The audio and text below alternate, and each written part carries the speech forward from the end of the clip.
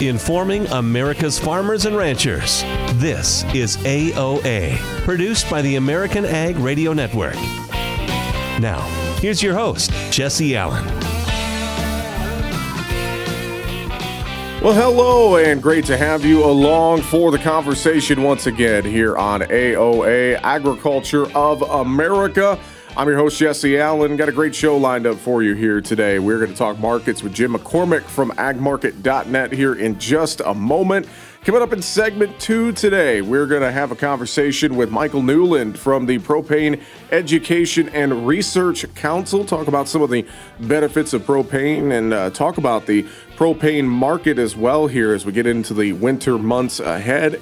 And then coming up in segment 3, we are going to go over the latest Ag Economy Barometer, the November numbers, with Dr. Jim Mintert from Purdue University. All that and more coming up here on the show today. I'll have a look at some news headlines at the end of the program as well.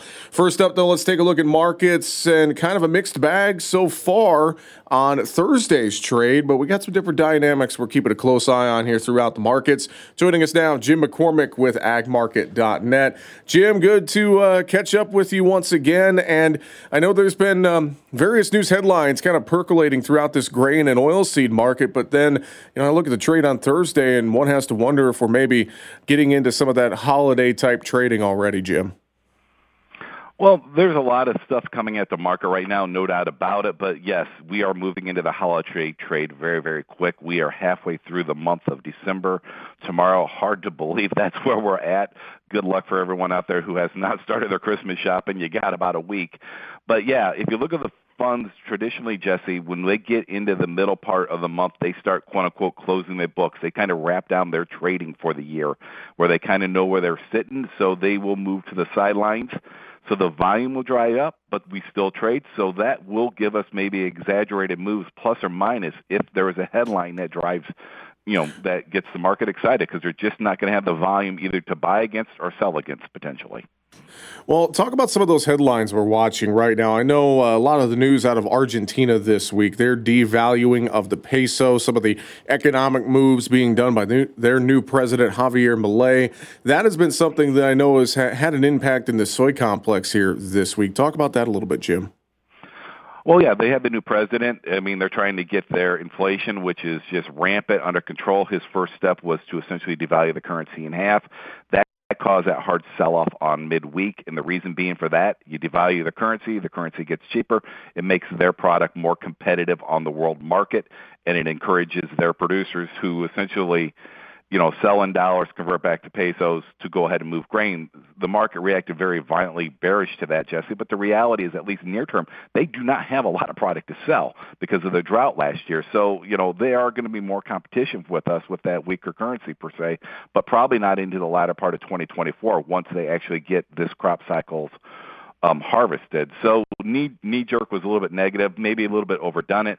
Now we're looking at north of them, what's going on in Brazil. They're still relatively dry. There are scattered showers there, but it's kind of a deja vu, kind of Groundhog Day. They keep saying, hey, there's going to be big rains coming that maybe change this weather pattern, but it's always in that 5 to 7 day portion of the map, if not later, and it rolls forward. The rain just doesn't materialize. So weather in Brazil is still a problem. On the corn market, we got a lot of corn out there. It's no secret. March corn hovered around that 480 mark here as we near the end of the week. I saw the headline, too, out from Reuters that China supposedly has grown a record corn crop. I wonder your thoughts if that headline had any sort of impact really in this corn market. I think overall corn just continues to kind of chop sideways here, getting with all of this corn that we have out there on our hands, Jim. Well, exactly. I think the headline came out. I don't think it had a really big impact in it because the reality is, unlike the beans that China's been buying, they've been a very aggressive buyer of beans as well as wheat. They haven't come in and bought corn. And this may be why they haven't bought a lot of corn from us. They did buy a lot of corn from the Brazilians earlier in the year or late last year. So they got some of their needs covered. But at this point in time, to get this corn market to really break out of its sideways range, you're going to have to get something that's going to change it to the bullish side, to be maybe a surprise heavy round of China buying. The reality is, I think you got to be a little bit cautious about the corn, Jesse. Look what's been going on. The September corn went off the board right around that 455, 460 level. Dees corn, last trading day today, it'll go off at noon. It's trading same thing, right around that 450, 460 level. March corn, they're paying you, 20, 22 cents to store the corn in the March. March is at 480. You can see where we're going. If we do not have a paradigm change in demand, more than likely, unfortunately, by the time we get the delivery in March, in February, for that March contract, you can see where I think it's going to be, somewhere around that 460 to 450 zone. And that pattern will continue to go. July corn, which is at 5, if you carry that corn too long into the summertime, if nothing changes, and we're still talking big carryouts, unfortunately, the bear market scenario suggests July corn will be trading near that 450 to 460 as it goes into expiration. We're talking with Jim McCormick from agmarket.net. Jim, thoughts on the Fed? We held interest rates steady as they wrapped up their December meeting on Wednesday afternoon, but then indicated that rate cuts are over and we're going to see some of those, or rate hikes are over, I should say, and we could start to see some rate cuts getting into 2024. I know stocks rebounding pretty nicely on that news, gold shooting higher. What's your thoughts on the Fed news? It seemed like that was pretty expected on Wednesday. Well, the leaving it alone was expected. I think what really surprised people is what they do is they put out what they call the dot plot. They don't really come out and say they're going to cut rates, but they ask the Fed participants and the Fed of what do they think. And on average, they said, hey, we think we're going to cut rates at least 3 times in 2024. Now, the private estimates say it could be as much as 6. But the reality is if they're raising rate or cutting rates, Jesse, what they're telling the market is we are done fighting inflation. We have slain that inflation dragon, we believe. And if you start lowering rates, that's going to encourage spending on houses, maybe cars, big ticket items. If you're a producer, it's going to cost less money to borrow money. So it's a very good thing. The net reaction, I think, is positive for agriculture and commodities is the dollar. If we're lowering our interest rates, the money from the rest of the world doesn't flow in. The dollar broke hard yesterday. It's down hard again. That's bringing money into the metals. It's bringing money into the energy markets, and potentially that could even bring money into the grain market. Because when you look at commodities as a whole, they are very, very cheap. Stock market, if you own the Dow, congratulations. It made all-time highs yesterday. Another new high today. So Dow, stocks are essentially commodities. I would argue the commodities might start attracting some more investor dollars as we go into 2024 for that reason. We got about a minute. Couple thoughts in livestock cattle. Are we finally maybe finding a little bit of footing and support after all this volatility? Jim, what do you think? I think we're trying to. Like I said, I like to watch the crude oil in the cattle market. They've been very well correlated. I think the crude oil is a good kind of analog of where the overall world economy is. If this crude oil starts to catch a bid here, I think that'll help the livestock. And the reality is when you've got a very strong economy, stock market making new highs, unemployment relatively low, hopefully that'll drive the consumer to continue to buy some of this beef, especially after this hard break. I know folks can reach out at agmarket.net or on the phone, 844-4AGMARKET. Jim McCormick, appreciate the time. Thanks for joining us on AOA today, and we'll talk to you again soon. Thanks for having me on. All right, Jim McCormick there with agmarket.net. Coming up next, we're going to have a conversation with Michael Newland from the Propane Education and Research Council. We're going to dive into some of the fundamentals in the propane market, logistics, and talk about some of the benefits. That's on the way next here on AOA, Agriculture of America.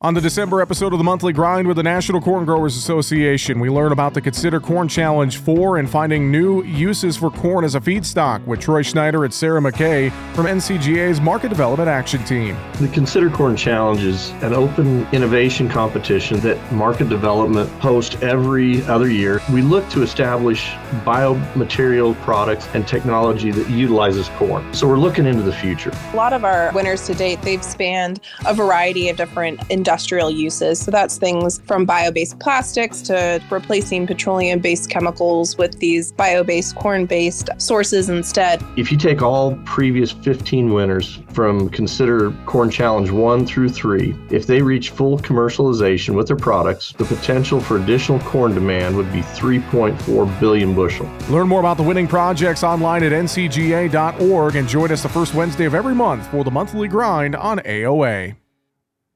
Paid non-attorney spokesperson. Are you over the age of 60 and been diagnosed with lung cancer? If so, you and your family may qualify for a cash award. Our experienced attorneys are standing by to evaluate whether you have a lung cancer claim that qualifies you for a cash award. The consultation is absolutely free, and there is no risk and no money out of pocket. We only receive a fee when we secure you and your family a settlement. 250,000 people are diagnosed with lung cancer every year. You're not alone in this battle. We can help make sure that you and your family are financially safe and that medical expenses are covered. Again, if you've been diagnosed with lung cancer and are over age 60, call now. Don't delay. There are deadlines for filing claims. We're standing by 24/7. Call us at 1-844-903-1744. 1-844-903-1744. That's 1-844-903-1744. Attorney advertising. William Stephacker Jr. is the attorney responsible for this ad. Main office, Granton, Pennsylvania. May not be available in all states.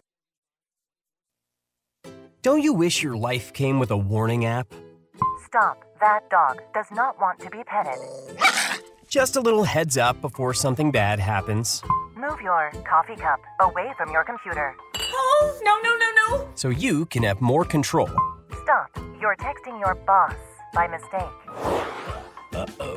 Well, life doesn't always give you time to change the outcome, but prediabetes does. With early diagnosis and a few healthy changes like managing your weight, getting active, stopping smoking, and eating healthier, you can stop prediabetes before it leads to type 2 diabetes. It's easy to learn your risk. Take the 1-minute test today at doihaveprediabetes.org.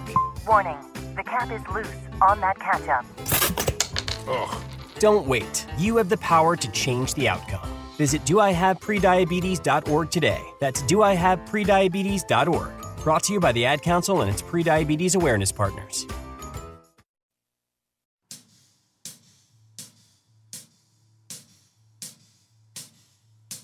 Informing America's farmers and ranchers. AOA.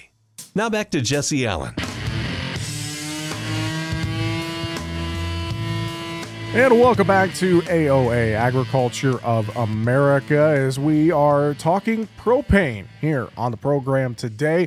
Joining us now, he is the Director of Agriculture Business Development at the Propane Education and Research Council. Mike Newland is with us here on the program. Mike, it's great to talk with you. I hope you're doing well. I am, and appreciate the opportunity. Thank you very much.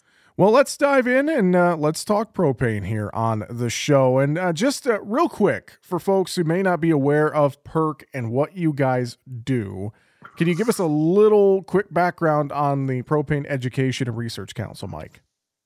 I'm happy to do that, yeah. So the Propane Education Research Council, we call it PERC internally. It's just a lot easier to do that. So we're an industry-funded organization. That means the propane industry funds our organization. We do really 3 key roles for the industry. We do all the safety and training for the industry, and that could be drivers, that could be all kinds of folks, anybody associated with the industry. We've got safety training available for them that we produce ourselves. Second thing we do is consumer outreach, which we're doing today. We do interviews, we do some trade show events throughout the season.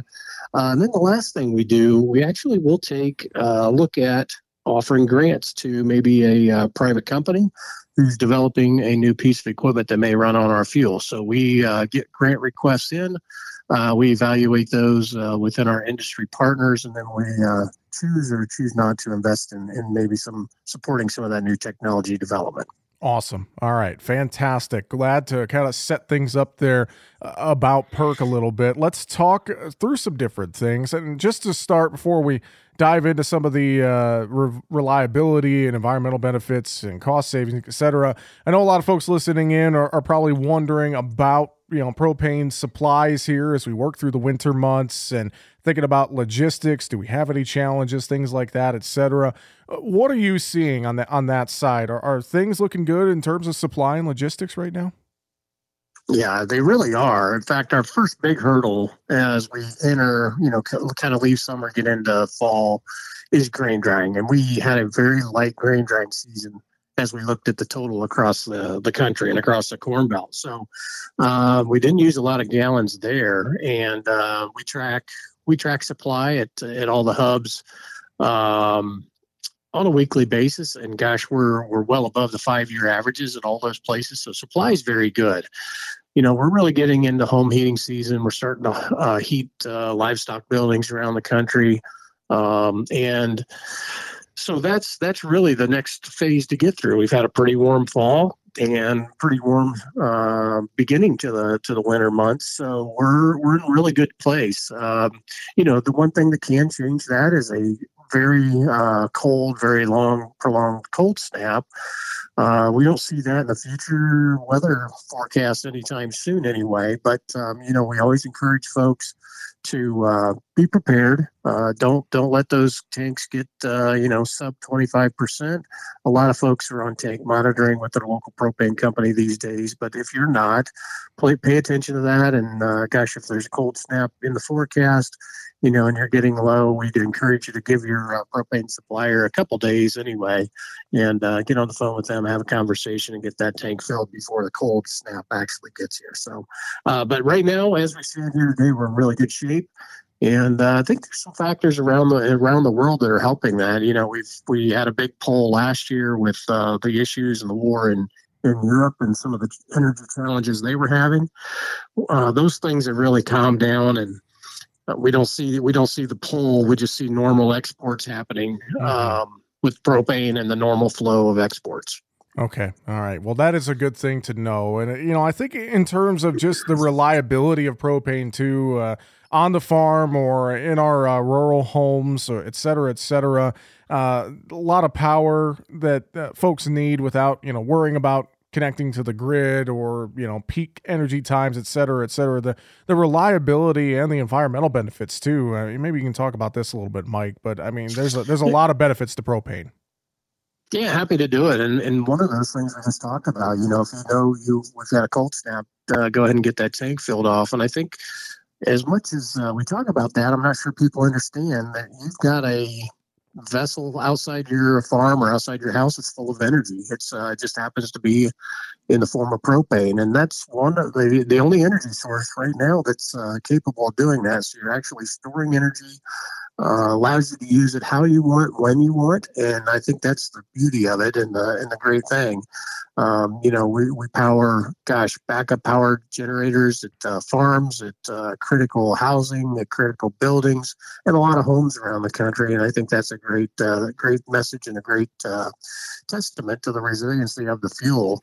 And, you mentioned environmental benefits, and people don't really pay attention to that fact. But, if you're used to fuel on the farm, you've got double wall tanks or you have containment around those tanks. Propane tank doesn't have that, doesn't require that. And it's an environmentally friendly fuel, cannot contaminate groundwater or the soil. So we don't have any containment requirements in that regard. It's very unique in that respect. So we feel very good about it. We feel very good about the fuel, how it's used, and that it's used safely. Well, another thing too, we've been watching the headlines coming out of COP28 overseas here the last couple of weeks, and a lot of the talk surrounding clean energy and climate discussions, carbon emissions, et cetera. But, with propane too, it's one of the lowest carbon emissions per million BTUs, isn't it? It is. We could have probably an entire interview just about that, but it really is. Carbon intensity of conventional propane is around 80. Depending on what state you're in, how it's produced, where it's produced, and so on and so forth. But let's just call it 80. And if you look at the electric grid around the U.S., we actually have lower carbon intensity scores in over half the states. I think about 35 of the states around the country. So we follow those scores for the electricity around the country. We feel very good about our fuel. For those people who like paying attention to that green message, we have renewable propane that's being produced today. It comes out of renewable diesel and renewable sustainable aviation fuel facilities. So there's a renewable stream of propane that's captured in those processes as well. And instead of having a carbon intensity score of roughly 80, you would have a carbon intensity score sub 40 on those renewable streams of propane. So it's clean today. It's cleaner than almost any fuel that's commercially available today as it is, and it's only going to get cleaner in the future. Well, we are talking today with Mike Newland. He's the Director of Agriculture Business Development at the Propane Education and Research Council. Mike, some final thoughts before we wrap it up, too. I know, obviously, there's a lot of versatility when it comes to propane. And as we talked about, supply is good. Didn't see a whole lot of grain drying this year in many areas. I think a lot of stuff kind of dried down on its own this year. So that was an interesting nugget around harvest season. But thinking about, the use of propane on our farm and moving forward into the new year, I know folks, of course, they could stay close with their local energy retailer for that. Or, a lot of the work you guys do, they could find it online at propane.com, can't they? Absolutely. Propane.com for all things propane. And I guess the one thing, if I may, I'd like to point out, anybody that's buying a new piece of equipment on the farm, there's most likely an incentive from our organization back directly to you. So go to propane.com for more research, propane.com/farm incentive to find out all those details. And that's a good thing to keep in mind. Appreciate you sharing that. Before we let you go, Mike, any other final thoughts you would share about anything we talked about or anything else you'd want to add? Yeah, I think most people around the farm or in the community really think of us as grain drying fuel on the farm. We can do some pretty unique things as well. One of those things we're really highlighting this year is irrigation engines.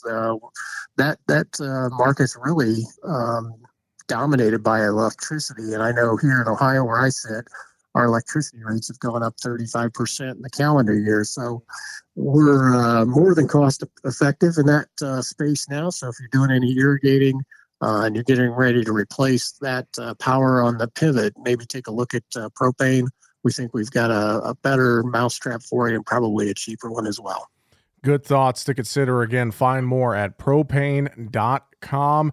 Mike Newland, Director of Agriculture Business Development at the Propane Education and Research Council. Appreciate the time. Thanks for joining us on Agriculture of America today, and we'll look forward to having you on again in the future. Thanks so much. You bet. Thank you. And once again, great stuff there. Good conversation with Mike Newland from the Propane Education and Research Council.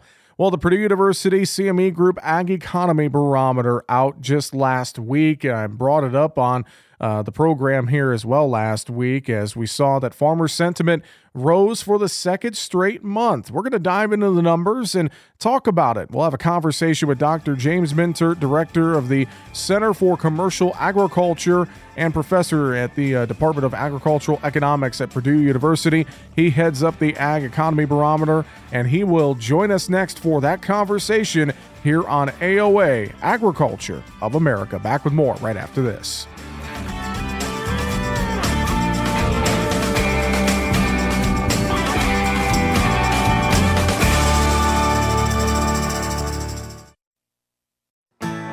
Every Tuesday, we'll be sitting around the table, sponsored by CHS. Join us and learn how CHS creates the vital connections that empower agriculture, helping farmers and ranchers like you succeed. We'll hear from different voices from throughout the cooperative system, sharing stories about how good things happen when people work together. Join us around the table every Tuesday or visit cooperativeownership.com to learn more. This is Ernie Johnson Jr. Sports is about overcoming obstacles, and college coaches work hard to help young men overcome Duchenne muscular dystrophy. It's called Coach to Cure MD, and you can help. Text the word CURE to 501-501 to donate $25 on your next mobile phone bill, or go online to coachtocuremd.org. Text the word CURE to 501-501. Help coaches cure MD. Brought to you by the American Football Coaches Association. You're listening to AOA for the American Ag Network. I'm Richard Risvet with this market update. Grains and oil seeds are mostly higher this morning, save for the bean meal. Stock futures also rallied sharply after yesterday's Federal Reserve made no changes to interest rates. In fact, it made very few changes to its policy statement. Now, following two consecutive down days, soybeans and bean oil are both higher today. Pressure on Tuesday came from the sagging meal market, which just since November 15th had plunged $63 per contract as long funds reduced their exposure. Now, in the meantime, due to weak products, U.S. crush incentives declined as well, with the value of crushed versus uncrushed beans dropping to $1.77 per bushel and the lowest level in more than 2 years. In Friday's NOPA report for November, however, traders will be looking for a near-record crush number, with the estimate ranging from 186 to 188 million bushels. That's compared to 179 bushels of November last year. Rumors did float around yesterday about China picking up another 3 to 6 cargoes of old crop U.S. beans, so we will watch for a sale announcement for confirmation.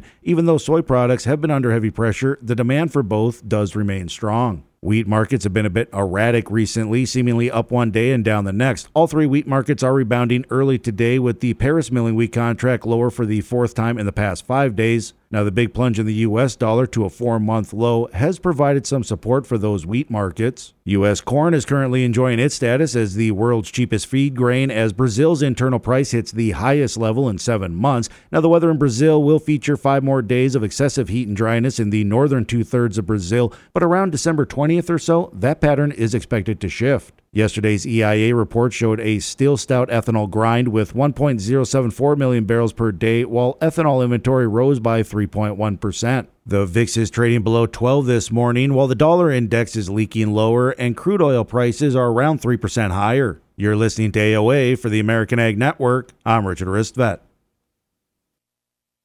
What I know about courage, I learned from my adoptive mom. She said sometimes you just gotta hold on and know we'll get through this. Mom, we are so high up. Hold my hand. No, you hold my hand.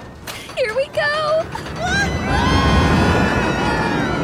Learn about adopting a teen from foster care. You can't imagine the reward. Visit adoptuskids.org to find out more. I learned patience from my adoptive dad. All he had to say was, "Hey, you got this. Just breathe." Hey, we're pretty good. Yeah. Might have to start a band. I got it. Learn about adopting a teen from foster care. You can't imagine the reward. Visit adoptuskids.org to find out more. This message is brought to you by Adopt US Kids, the U.S. Department of Health and Human Services, and the Ad Council.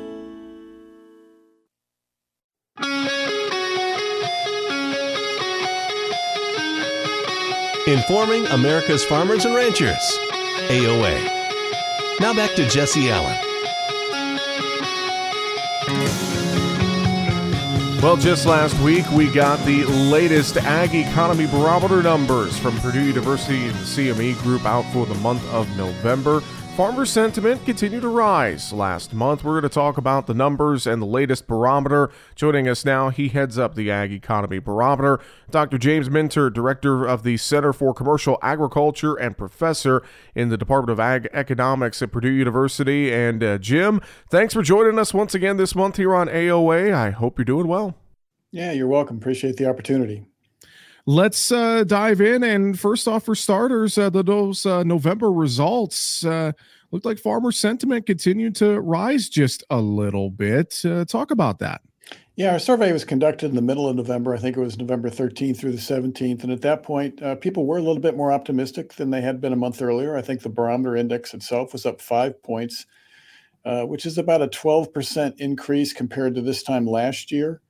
And this current condition index was up as well. The future expectation index was up a little bit, not very much. So the biggest mover really was people felt a little bit better about their current situation on their farming operation than they did a month earlier. And, you know, that was the second month in a row we've seen some improvement there. So I think people are in general just feeling a little stronger. And I think, you know, if you think about the composition of our survey, it's stratified based on the value of farm production. And as a result, every month, over half of the people in the survey have a corn or soybean enterprise. Mm-hmm. And if you think about what took place this fall at harvest time for many of those producers, yields were pretty strong, stronger certainly than a lot of people expected. If you go back to late spring, early summer when it was so dry and people were very concerned, but even later in the growing season, people continued to be concerned about dry weather impacting yields. And yet this fall, especially in the Eastern Corn Belt, but really in much of the Corn Belt, yields were better than expected. And I think we've kind of picked that up. And, you know, that was kind of confirmed at the end of the month when USDA released their estimate of net farm income for 2023. They raised it $10 billion compared to their expectations earlier in the year when they released, it was late August or beginning of September when they released their previous forecast. So I think they were kind of picking up the same thing, a little stronger income situation. A big chunk of that coming out of better than expected yields, and people felt better about it. Well, as we move forward to, I know we're near the end of the year, of course, and part of the survey is the Farm Financial Performance Index, and you look at that number, that was up a little bit in the November numbers, but thinking about better than expected yields and just some overall optimism out there, one has to wonder if that could maybe hold here through the holiday season. That's something to think about here, I think, Jim.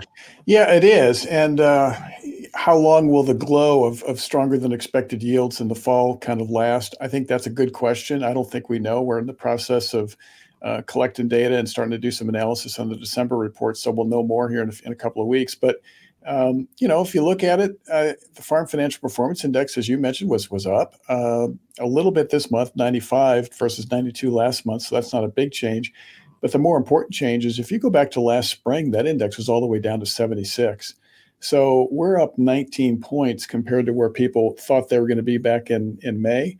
So, bottom line, I think 2023 turned out to be a better year than a lot of people were maybe thinking earlier in the year. And again, if you compare USDA's net farm income forecast for 2023 in inflation-adjusted terms, I looked at that relative to the last 10 years. Even though this year's number is lower than last year, I think down about $40 billion in inflation-adjusted terms compared to 2022. If you compare that to the 10-year average from, say, 2010 to 2019, it's 38% higher than that 10-year average. So when you look when you're making comparisons about farm income, how you feel about your farming operation, a lot of it depends on what your anchor point is. And if your anchor point is last year, farm income in 23 lower than last year. If your anchor point is longer term than that, 23 is a pretty good year for most folks. I wonder too, and I'm looking at the Farm Capital Investment Index that was part of the November survey too, and we talk about the strong cash flows from, we got better than expected yields out there, so maybe a little more money on the table potentially, et cetera. But I have to wonder, and we'll get to this in a minute, talking about high interest rates and higher input costs. I have to wonder how much producers could potentially be putting money into capital investments here before the end of the year when they know that they're going to have to pay for a crop next year. And so maybe some of that cash that they're able to put in the bank, maybe they're going to have to hang on to that and not put it into capital investments. I wonder about that as well, Jim. Yeah, so the Farm Capital Investment Index was up a little bit this month. This month's reading was 42. If you compare it to a year ago, that index was all the way down to 31. So people are feeling a little bit better about capital investments and whether or not now is a good time to make those kind of investments relative to where they felt a year ago. But 42 is not a great number for that Farm Capital Investment Index. If you go back, I think 3 years, that index was up above 90. So people are being a little bit cautious there. And as you mentioned, the cash flow situation has kind of shifted a little bit.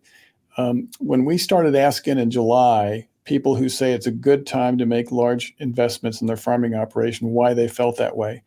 The first couple times we asked that question in July and August, 40% or a little over 40% of the people in the survey said it was because they had strong cash flows.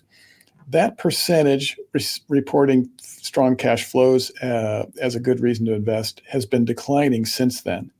And I think this month it was down around 20 or 22% that shows that. So the other thing that's changed over that same time frame, though, is the other reason people are saying it might be a good time to make large investments in their farm operation is the inventories of farm machinery have been increasing. And that suggests maybe the possibility that people feel like they can strike some better deals as those inventories climb. And, I have to say, I was just out in Indiana traveling yesterday to speak to an audience in Southern Indiana, and I drove by several farm machinery dealers. It's very apparent that the inventories have changed a lot when you drive by those dealerships compared to where we were, for example, last year and especially a couple of years ago. That's a great point you raise, and I know it's kind of that time of year too, tax season and more. Will we see some of those investments maybe in some equipment and things like that before the end of the year? We'll have to see, or maybe it's something that happens right away at the beginning of the year.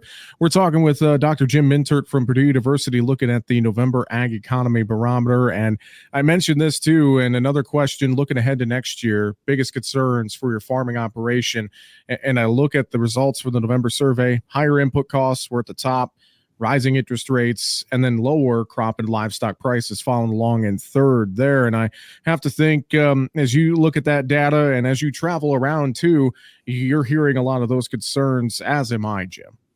Yeah, the interesting thing is the higher input cost is still the number one thing in the survey with respect to concerns for the upcoming year. But the percentage of people choosing that did change as we moved through 2023. At the beginning of the year, over 40% of the people in the survey said that was their top concern. On this most recent survey, it was down to roughly a third of the people in the survey. And then, as you mentioned, number two is the rising interest rates. That was important at the beginning of the year, but it became more important as we progressed through the year. In this last survey, I think roughly 1 out of 4 people said that was their top concern. And then lower crop and livestock prices was chosen by 1 out of 5. So I think we don't have data to support this, but my gut feel is, looking over the course of my career, for example, over the last 40 plus years, if you think about top concerns among most farmers, historically, it's probably been focused much more on lower crop and or livestock prices, and not so much on higher input cost. And I think, one of the things that we've had a little trouble understanding, given the relatively strong income levels of the last couple of years, is why farmer sentiment is as weak as it is. I think the fact that people are very worried about input costs, which is a very unusual thing to worry about, I think that might explain it. I think we've got things a little topsy-turvy here with respect to what people are worried about. That level of uncertainty is very unusual. And I think it's contributed to weaker sentiment than we otherwise might see based on the income levels we've experienced through these last couple of years. Because if you go back to 2022, that's record high income level. 2023, lower than 22, but still a very strong income year. And yet we've got relatively weak farmer sentiment. That's a great thought. It's something I didn't think about either. And I wonder, we'll just have to, I think, wait and see here over the next few weeks and months ahead to see what exactly comes from some of those thoughts. Jim, before we wrap it up today, final thoughts from you on the November barometer. I know we haven't touched on the farmland value indexes yet. Maybe you want to touch on that a little bit. Yeah, the short-term index was flat with prior months. It came in at a reading of 125. It's been hovering in that 125 to 126 range, really going back now for 6 months in a row. So the index is above 100. That means more people in the survey expect farmland values to rise in the upcoming 12 months than expect it to go down. So it's positive in that sense. But it's clearly less positive than it was, for example, a couple of years ago. A couple of years ago, that index was, depending on the month you chose, in between about 155 and 160. And if you look at the raw responses to the question, where you just look at the percentage of people saying they expect to see farmland values rise, at one point that was up over 60% of the people in the survey said they thought farmland values would increase over the next 12 months. This month, that percentage was down in the low 30s. So people are still cautiously optimistic about farmland values, but they are definitely less optimistic than they were, for example, 2 years ago. And so I think going forward, one of the questions you have to have is whether or not we've seen a plateau in farmland values. The survey itself doesn't quite say that, but it suggests that could be on the near horizon. Jim, thanks for joining us on AOA this month, and have a Merry Christmas, Happy Holidays. We'll talk to you in January. Merry Christmas to you and all your listeners as well. Well, thank you very much as well. Again, Dr. Jim Mintert with Purdue University. He heads up the Ag Economy Barometer. All right, coming up next, we're going to take a look at news headlines, including ag groups concerned about the potential repeal of China's permanent normal trade relations status. We're going to talk about that and more coming up here after the break, as we'll be back with more on AOA right after this. Hi, I'm news correspondent Bob Woodruff. In 2006, a roadside bomb struck the armored vehicle I was riding in while reporting from Iraq. I sustained a life-threatening traumatic brain injury. The military term "got your six" means I have your back. And that day, our service members had mine. During my recovery, I learned firsthand the challenges facing our service members who return home with injuries. While serving, their fellow service members always had their six. Now that they're home, it is our turn. We started the Bob Woodruff Foundation to make sure that the camaraderie and support they relied on in the military carries on, and we need you. Please join us as part of the Got Your Six initiative and help us be there for impacted veteran service members and their families. They've had our backs. It's time we have theirs. Learn more at gotyoursix.org. That's gotyoursix.org, using the number 6. Children are the greatest joy and our best hope for a better future. Friends, they are the future. But did you know that millions of kids right here in our own backyard are facing hunger every day? Without healthy food, it's harder to grow, to thrive, to feel their best. The impact when children don't have enough to eat is tremendous because when you're hungry and your basic needs aren't being met, you cannot learn. Every child deserves to be fed. This is a problem we know how to solve. Food is not just food. It's energy, health, confidence, hope, and even love. Yes, love. Breakfast in the classroom contributes to kids being more focused, which leads to higher grades, and simply just their well-being. Thank you! Learn more about how No Kid Hungry is helping end child hunger in America at helpnokidhungry.org. On the December episode of the Monthly Grind with the National Corn Growers Association, we learn about the Consider Corn Challenge 4 and finding new uses for corn as a feedstock with Troy Schneider and Sarah McKay from NCGA's Market Development Action Team. The Consider Corn Challenge is an open innovation competition that Market Development hosts every other year. We look to establish biomaterial products and technology that utilizes corn. So we're looking into the future. A lot of our winners to date, they've spanned a variety of different industrial uses. So that's things from bio-based plastics to replacing petroleum-based chemicals with these bio-based corn-based sources instead. If you take all previous 15 winners from Consider Corn Challenge 1 through 3, if they reach full commercialization with their products, the potential for additional corn demand would be 3.4 billion bushel. Learn more about the winning projects online at ncga.org and join us the first Wednesday of every month for the Monthly Grind on AOA. The archaeological record suggests that wheat was first cultivated in the regions of the Fertile Crescent, also known as the cradle of civilization, around 9600 BC. The Roman goddess Ceres, who was deemed protector of the grain, gave grains their common name today, cereal. Wheat is the primary grain used in U.S. grain products. Approximately 3/4 of all U.S. grain products are made from wheat flour. The first bagel rolled into the world in 1683 when a baker from Vienna, Austria, was thankful to the King of Poland for saving Austria from Turkish invaders. The baker reshaped the local bread so that it resembled the king's stirrup. The new bread was called bugel, derived from the German word for stirrup. Ancient traditional tortillas were made from ground corn by Mexican natives as long as 2,000 years ago. However, flour tortillas only started to become popular in the 19th century. More types of foods are made with wheat than with any other cereal grain. These farm facts brought to you by the American Ag Network. Every day, our brave military men and women, along with their families, make tremendous sacrifices for our freedom. Patriotic Hearts, a nonprofit organization, is dedicated to supporting these heroes and their families in their times of need. By donating your unwanted card to Patriotic Hearts, you'll be supporting job transition and job fair programs, veteran entrepreneurship, counseling, and retreats for combat veterans and their spouses. Call 800-560-3870. You'll receive a tax deduction, and we'll arrange a free pickup at your convenience. Imagine the difference you can make in the lives of those who have given so much for our country. Your card donation will directly impact military families, veterans, providing them with the support they desperately need. Call 800-560-3870. You can become a part of something bigger. Join us in our mission to uplift and honor our military community. Call 800-560-3870 to donate your unwanted card.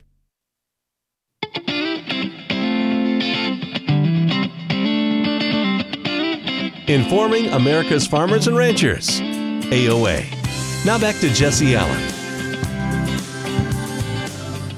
And welcome back to AOA, Agriculture of America. Thanks for sticking with us here today on the program. Let's take a look at news headlines. And ag groups are concerned about the potential repeal of China's permanent normal trade relations status. A coalition of agricultural organizations representing farmers sent a letter to the U.S. Select Committee on the Chinese Communist Party regarding permanent normal trade relations with China. Now, the committee is considering recommending that Congress repeal China's PNTR status, and the groups say the impact would have sharply negative consequences. They say in a letter, quote, "We respectfully urge the committee not to recommend revoking China's PNTR status. The negative consequences for American farmers, ranchers, and food producers would be profound, and the economic impact on American workers and rural communities would be felt for many years. These ag exports are critical to America's farmers and rural communities," end quote. Now, they also point out that China is now the largest buyer of U.S. food and agricultural products, purchasing 19% of U.S. exports. And additionally, they say retaliatory tariffs in 2018 and 2019 led to losing billions in states across the country. Well, Senators John Tester from Montana and Mike Rounds of South Dakota are going to file a Congressional Review Act resolution that would overturn the decision to lift a long-standing ban on beef imports from Paraguay. Now, both senators say the Biden administration made the wrong decision. Tester says, quote, "Resuming beef imports from a country with a recent history of foot and mouth disease is bad news for consumers and producers," quote unquote. Now, Rounds says U.S. farmers produce the world's safest, highest quality, and most affordable beef. Now, USDA's decision to resume imports relies on an analysis completed in 2018, and American inspectors haven't been in the country since 2014. Now, in addition to suspending beef imports from Paraguay, the bipartisan bill would also require establishing a working group to evaluate the threat to food safety and animal health posed by Paraguayan beef. The bipartisan legislation is supported by RCAF USA, the United States Cattlemen's Association, and the National Cattlemen's Beef Association. Well, Congress is about to go home for Christmas, but there will be no farm or spending bills among its Christmas presents this year. The old farm bill got extended for the rest of the new fiscal year in a stopgap spending bill. But House Ag Chair G.T. Thompson argues. It is not and should not be in lieu of a comprehensive and thoughtful bipartisan 5-year reauthorization of the Farm Bill. However, significant headwinds exist. These range from the stark politics of the 118th Congress to the costs and funding constraints across the 12 titles of the Farm Bill. Now, it's made worse by the continued House-Senate impasse over spending bills complicating the path for a new Farm Bill. Senate Appropriations Chair Patty Murray. We are 38 days from the first government funding deadline that the Speaker set. I don't think the American people want to see food safety inspectors or air traffic controllers furloughed. But if we want to make progress on our full year funding bills, that we need Speaker Johnson to get back to the full top line spending deal that House Republicans negotiated themselves. But Speaker Mike Johnson, claims it's Senate Democrats who are violating the top line figure brokered by his predecessor with President Joe Biden. The Senate has been projecting and writing well above that to the, billions of dollars. That's not what the law says. And so I came in as the new speaker and I said, again, as the rule of law team, we're going to follow the law. So that's where the negotiation stands. We're awaiting a volley from the other side, should there be one. But the House has done its job. Passing, Johnson says, 7 of the 12 annual spending bills while sidelining several and defeating that for USDA over policy riders and spending cuts. Well, the National Corn Growers Association announced the winners of the 2023 National Corn Yield Contest. The group of farmers had impressive yields and proved the ingenuity and resilience of U.S. farmers. In its 59th year, the National Corn Yield Contest saw almost 7,000 entries from farmers in 46 states. Of the 10 production categories, Class J had verified yields averaging 269 bushels an acre. Now, the yields included a national record of 623.8 bushels per acre. Wow. From David Hula of Virginia, beating the previous record of 619.1 bushels per acre. Harold Woolley, NCGA president, says, quote, year after year, the National Corn Yield Contest remains the most popular program for NCGA members. It's an opportunity for farmers across the country to put their skills to the test and show the true craftsmanship it takes to grow a successful crop, end quote.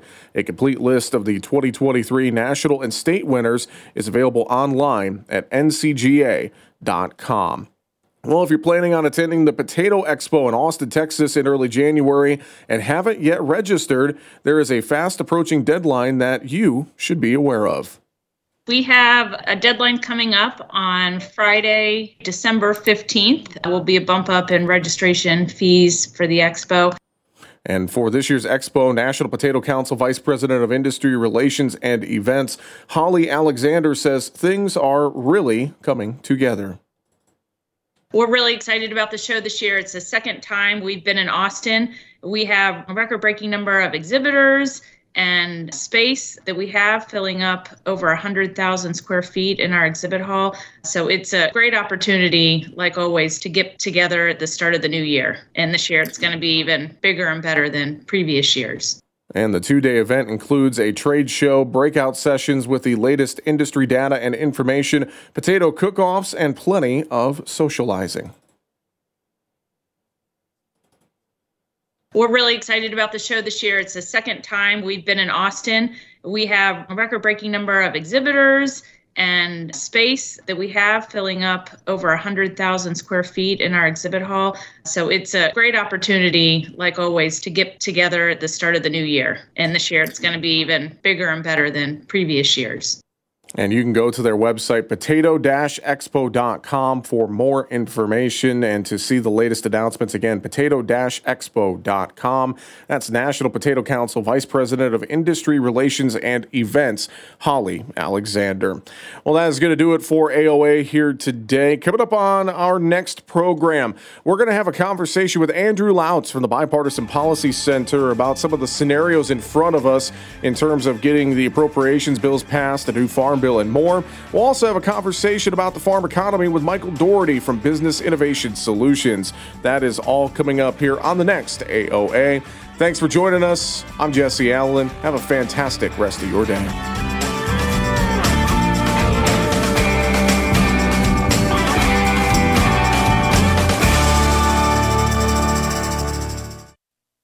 Non-attorney paid spokesperson.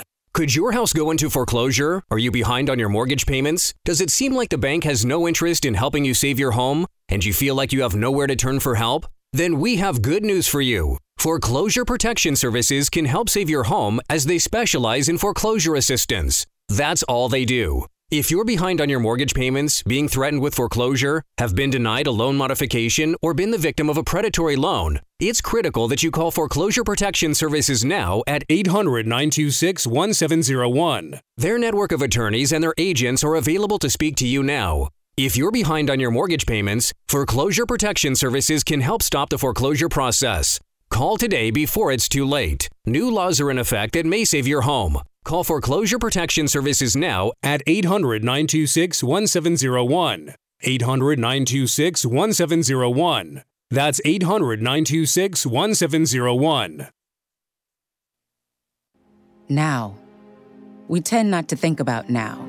We dream about tomorrow, relive yesterday. But sometimes we don't see what's right in front of us. Victory over cancer is in front of us. Right now, cancer research is saving lives. Cancer research funded by the V Foundation is leading to new discoveries and new treatments and ultimately, one day, victory over cancer. Give to the V Foundation. Right now, 1 out of every 2 men and 1 out of every 3 women will get cancer in their lifetime. Now is your moment. You may save someone you love. 100% of your donation goes directly to game-changing research. 100%. Donate at V.org. Because today's cancer research is tomorrow's victory. Don't give up. Don't ever give up.